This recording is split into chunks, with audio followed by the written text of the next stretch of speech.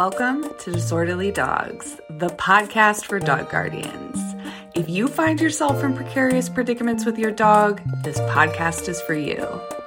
I'm a certified professional dog trainer, and I take my 10 years of training experience and I share easy to implement dog training advice with an emphasis on kindness and compassion. Welcome. I'm so excited to share more.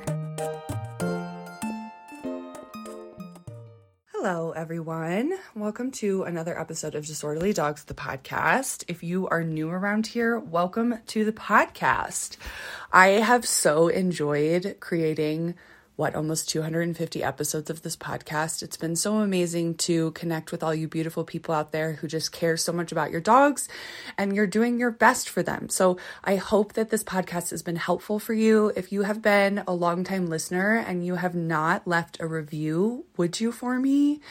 The thing that happens when you leave reviews is, one, it makes me very happy. Positive reinforcement works really well for me. And in addition to giving me some positive reinforcement, it also helps other dog guardians find this podcast who could benefit from it. So if you've been listening to this podcast for a while, could you take just a couple minutes out of your day to leave me a review wherever you listen to podcasts? I would really, really appreciate it. So everyone, in today's episode, I want to talk about winter woes. The things that come up and the challenges of living with training a dog in winter weather. But before we jump into today's topic, I wanted to just give you all a heads up. So if you are listening right now and you are a professional dog trainer, maybe you're just getting your start as a dog trainer and you are interested in creating your own virtual program, we are opening Reactive Redefined for professionals on Wednesday, February 1st. And what that looks like is we coach professional dog trainers, not only on the business end of creating your own virtual course, launching it, marketing it, all of that, but we also give you all of the skills that we use to very effectively coach our reactive dog clients. So if you're a pro dog trainer and you work with reactivity, you want to work with reactivity, you'd like to do it in a virtual format, there is a wait list. So you can click the link in the show notes to join the wait list. We would love to connect with you. We did one round, right? So this will be round 2. And it was just honestly such a delight to connect with other professional dog trainers and support them in what they're doing. So in addition to, supporting you on your journey in working with reactive dogs and creating your own virtual course, we do monthly, actually it's going to be bi-weekly calls. So you get time with Steph and I. So you'll get 4 group calls with Steph and I to learn, ask questions, in addition to the course that has basically everything we know about reactive dogs and everything we know about creating and launching a virtual course. So join the wait list if you are interested in that. If you are not a dog pro, hey, stay with me because like I said, we're going to talk about winter woes. For those of you who live in a state or a country for that matter, that doesn't get winter weather, consider yourself very lucky. I am someone who, growing up, I did not love winter, but as I've become an adult, I have really formed a new appreciation for it. But the winter weather does come with some caveats because it puts some strains on everyone's behavior that can be really frustrating. So in Colorado, we typically have very mild winters, like in the city. Obviously in the mountains and stuff, we get a lot of snow. But this year, we've had a more traditional winter season with lots of snow and cold temperatures. And it has definitely put some strains on behavior for our dogs, right? So many of you know we have Waylon, who is 6 years old, and we have Spicy, who is almost 6 months old. So it has definitely put some strains on their behavior. And I wanted just to share some of the things that I'm doing to alleviate some of that. In addition to it, obviously putting some strains on my own dogs. Many of my reactive dog clients are also feeling the woes of winter with their reactive dogs. So I am going to share tips that you can use for any dog, but I think especially useful for many of you who have reactive dogs. So when it comes to the winter weather, I want to break it down into a couple of different categories here. So enrichment, off-leash time, play, and some of the real life walking and out in the world stuff. So many of you who are on Instagram and are a part of the positive reinforcement community on Instagram are already really well versed in enrichment. If you are not on Instagram, totally feel you on that. So I will give you some insights. If you don't already follow us on Instagram at agoodfeeling_NCO, I do post a lot of enrichment tips and stuff over there. So enrichment is something that's really easy to pull off at your dog's normal mealtime. And because it's cold, because it's dark earlier, because we're not getting the dogs out as much, mealtime is a really easy way to add in some enrichment and give your dog a nice positive outlet for their energy that doesn't take a lot of extra effort or time for you. So our dogs are getting fed anyways. So I always like to start with something really, really easy, a shift that you can make. So if you don't already have puzzle toys for your dogs, definitely get yourself some puzzle toys. I have an Amazon list all about enrichment, so you can check out some of the links to the toys that I use there. So at my house, we're doing enrichment feeding basically every meal during the winter, unless the dogs are like tired, in which case I might just feed them out of a normal dog food bowl. But we typically use a slow bowl feeder. I think slow bowl feeders are pretty well known at this point. And something that we do in addition to putting their food in the slow bowl feeder is I do add water to it. And that seems to just add an extra level of difficulty so that the dogs spend a little bit longer. So typically when I feed both Waylon and Spicy out of the slow bowl feeders, it usually takes them about 10 to 15 minutes to get all of their food out, right? So instead of just inhaling food out of their normal bowl, they're spending 10 to 15 minutes eating out of their enrichment bowl. And that just buys me a little bit of extra time to do me in the mornings instead of having to attend to the dogs right away. So if you are not already using puzzle toys at mealtime, I would go ahead and make that switch. It's going to make your life a lot easier, and it's going to be really good for your dog, right? It's really good for them to use their brains, use their normal senses during mealtime. And, you know, during the summer, I don't do a lot of enrichment feeding because we're outside so much. But during the winter,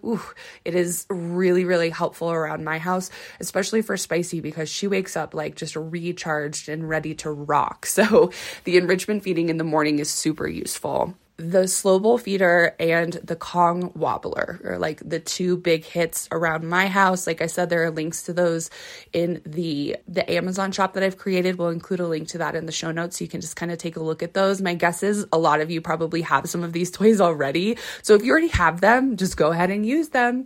In addition to feeding with puzzle toys at normal mealtime, I'm also making an effort to do added enrichment during the day. Stuffing Kongs is a really economical way to do consistent enrichment. The Kongs are super helpful for like the middle of the day when the dogs are like, okay, I actually have this energy. What are we going to do with it? So the stuffed Kongs can be a really nice productive thing for the dogs to do during the middle of the day. I know that a lot of you work from home like I do sometimes, and that's super helpful around the like 3 p.m. mark when the dogs are like, so what are we doing? And I'm like, nothing, I'm still working. So the stuffed Kongs can be super helpful for that.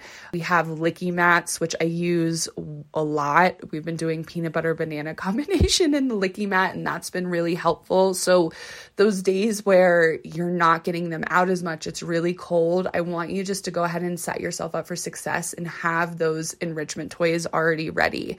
When I stuff Kongs, I have a lot of Kongs. I have like 15 Kongs. I stuff all of them at the same time. So I got to do that like once every other week, and then I can just open the freezer and those Kongs are in there. So I think that by being proactive about making sure that you have enrichment already prepped and ready, it can be super helpful for managing some of the woes of winter and being stuck inside more. If you don't have the time to stuff Kongs, bully sticks, those are easy. Our Costco sells those in 12 packs. They're still much more expensive than just stuffing Kongs, but hey, if you've got the finances for that, you can just buy those. Bully sticks can be a great way, but giving your dog something high value and long lasting to chew on, chew and lick and bite, super helpful for creating a positive outlet for our dogs during the winter. So those are some of my favorite enrichment ways to deal with some of the winter woes.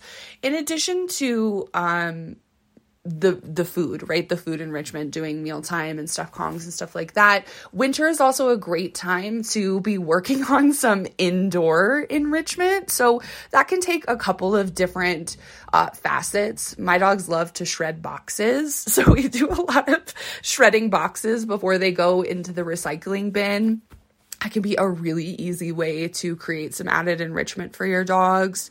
We have been doing a lot of just trick training inside. So many of you who follow us on Instagram saw the reel that I made of working on generalizing the hold behavior for Waylon. So Waylon will hold items on cue, so I've really been working on generalizing that. So working on holding lots of different items. He held a pen and a remote and a mask. So that's something that we're working on with Waylon, because that's a nice way to kind of engage his brain and give him some outlets if we can't get outside as much. Spicy loves training too. We've been working on some skills with her. We've really been working on leave it inside, and it's been translating really nicely to outside. So the nice thing about winter is that creates a little bit more of an opportunity to maybe work on some of the foundational stuff for trained behaviors just inside the house.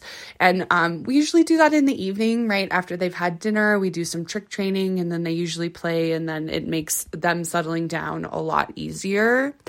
The trick training could be really easy. Something else that can be really nice for enrichment inside is just doing some nose work games, right? So hiding treats and letting your dogs go and find them. That can be super useful, right? So there's a lot of things that we can do inside to enrich our dogs' lives. My guess is if you live somewhere where you've endured a lot of winters with your dogs, you probably know some of these things, but hopefully this is good motivation to maybe implement some of those things to counteract some of the woes of winter. So when it comes to winter exercise outdoors, I want to encourage you all to try and find safe places where your dogs can be off leash if possible. There's a couple of reasons for this. So in my experience, when it's cold, my dogs are less inclined to walk nicely on leash because I think it's cold, and going my pace is kind of hard because they want to run and stay warm. And I observe this in a lot of my clients, right? That dogs who otherwise are relatively decent on leash, come winter, it's much harder for them to walk nicely on leash. So if it's possible to take them places to be off leash more frequently, please do that and take some of the pressure off of yourself. If you're not already familiar with Sniff Spot, is an app where you can rent out people's private land to let your dog run around. A lot of them are completely fenced, so it's secure. There's not going to be other dogs or other people there. So super great for those of you who have reactive and or aggressive dogs. There is a Sniff Spot in northern Colorado near us that I've utilized a couple of times this winter, and it's so nice just to be able to not have to be attached to the dogs and they can run and do their thing. If you don't have access to Sniff Spots, obviously I don't want to encourage you to break leash laws per se, but we usually look for like schoolyards on the weekends. Those can be a nice place for the dogs to run around off leash where there typically isn't anyone else and you're not really disturbing the peace. Sports complexes this time of year, right? If you have access to those, and those are usually fenced. If you don't have access to somewhere where your dog can be off leash safely, I would recommend trying a long leash, right? So this time of year, leash manners can be really hard for a lot of dogs, and that's normal, right? Like, that's something that I deal with Waylon for sure, but I definitely make my life easier and his life easier by opting for more off-leash opportunities this time of year so that I don't have to be frustrated and or dragged down. So I think when possible, I want you, especially this time of year, to try and opt for some more off-leash options just to make everyone's life a little bit easier. Something else that I want to encourage you to do if long leash and off leash just isn't an option for you, right? Maybe you live in a city and that just like isn't realistic every day, is I want you to think about trying to give your dog some opportunities to get out some of their excess energy before you ask them to walk nicely on leash. So shifting your routine a little bit can be hugely helpful for combating some of these winter woes. So if you have the luxury of having a backyard, why don't you try taking your dog out in the backyard and playing with them out there before you take them for a walk? Maybe they'll play a little bit of fetch. Maybe you can play some tug. If you aren't familiar with a flirt pole, look it up, because that can be another great way to burn off some of your dog's energy before you ask them to walk like a civilized dog on leash.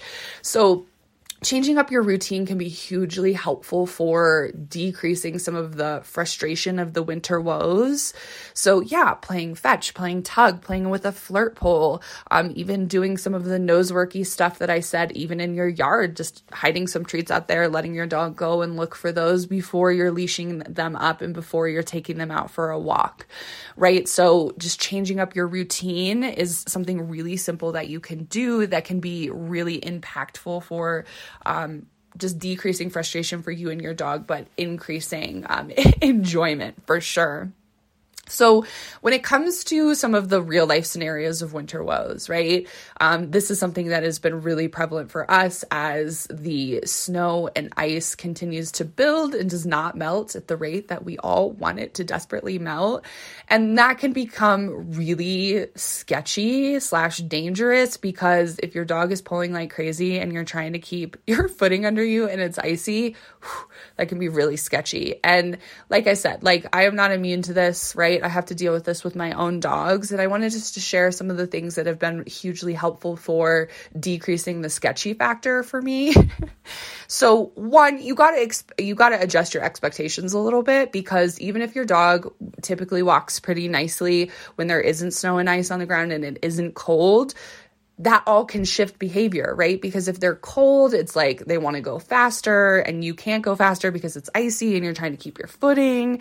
So you got to just adjust your expectations a little bit. And everyone, when I take my dogs out in the winter, I have to do a little bit of like me work before I go outside. Like honestly, take some deep breaths and be like, okay, we can do this. I'm going to put on my patient pants. I'm going to be the best trainer I possibly can so we all have an enjoyable experience and I don't get dragged down. Okay, so some of that is just like my personal work, right? Because if you're frustrated right from the get, it's probably going to set the tone for a very challenging walk for you.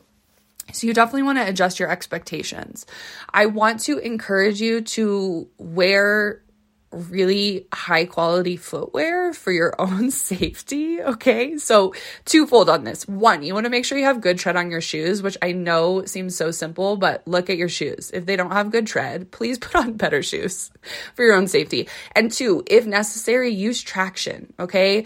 Yaktrax is the brand. We have micro spikes. You can just put them on the bottom of your shoes, and that can be super helpful for those like really icy, sketchy sidewalks or trails, right? So I really want you to set yourself up for success with really good footwear that has a lot of traction. Additionally, you probably want to wear boots that are waterproof. Okay. So this is especially for you reactive dog guardians who creating space is still a necessity in your day-to-day. I know that having a ton of snow and snowbanks can be like such a bummer to have to create space, but it's way less of a bummer if you have proper footwear, right? And you have waterproof boots, and you're not going to, like, in addition to having to create space, get snow in your shoes, and that kind of sucks. So wear proper footwear, because that's going to be hugely helpful. In addition to just setting yourself up for success in that way, I want you to consider a few things. So one, I want you to probably increase your treat value. Okay, so this time of year, I'm definitely using higher value treats because I need a higher level of response from the dogs, especially when I'm like crossing the street or walking on a particularly icy patch. So I'm definitely increasing my treat value this time of year to make sure that I'm getting more ready response from my dogs. So you guys can probably hear Spicy scratching at the door right now. She's very unhappy that I have locked her out.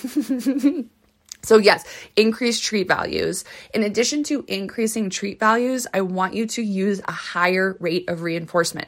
feed your dog more frequently for the behaviors you want to see.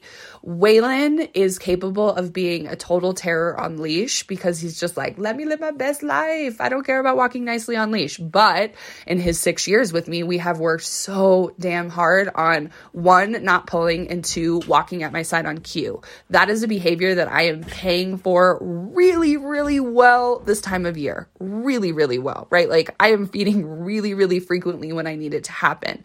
And honestly, he has been so good about like just walking at my side when I ask and not pulling. And I think that that's because really over the last couple of weeks, that has been a major focus. I've been using high value treats. He's been getting a high rate of reinforcement for it. And because of that, he's been really ready to pay attention to me and do what I ask. Okay. So in the summer, when I don't have to worry about ice and stuff like that, it just doesn't put as much of a strain on that. And I don't have to ask Waylon to walk with me as much. And I probably can get away with lower value treats and a lower rate of reinforcement. But this time of year, not so much. I need him to walk really, really nicely. So if you have not been training the skill of walking at your side on cue, put that on top of the priority list because that is absolutely a lifesaver this time of year. I love using long leashes, right? You all have heard me talk about long leashes, but there have definitely been certain circumstances as of recently where I've been intentionally using a shorter leash just because it's easier to manage and less sketchy, right? So you have to decide what is right for you. I love long leashes, and honestly, I love using my retractable leashes with my dogs under the right circumstances. I talk in more depth about that in a previous episode, long leash versus retractable leash, if you're curious about that.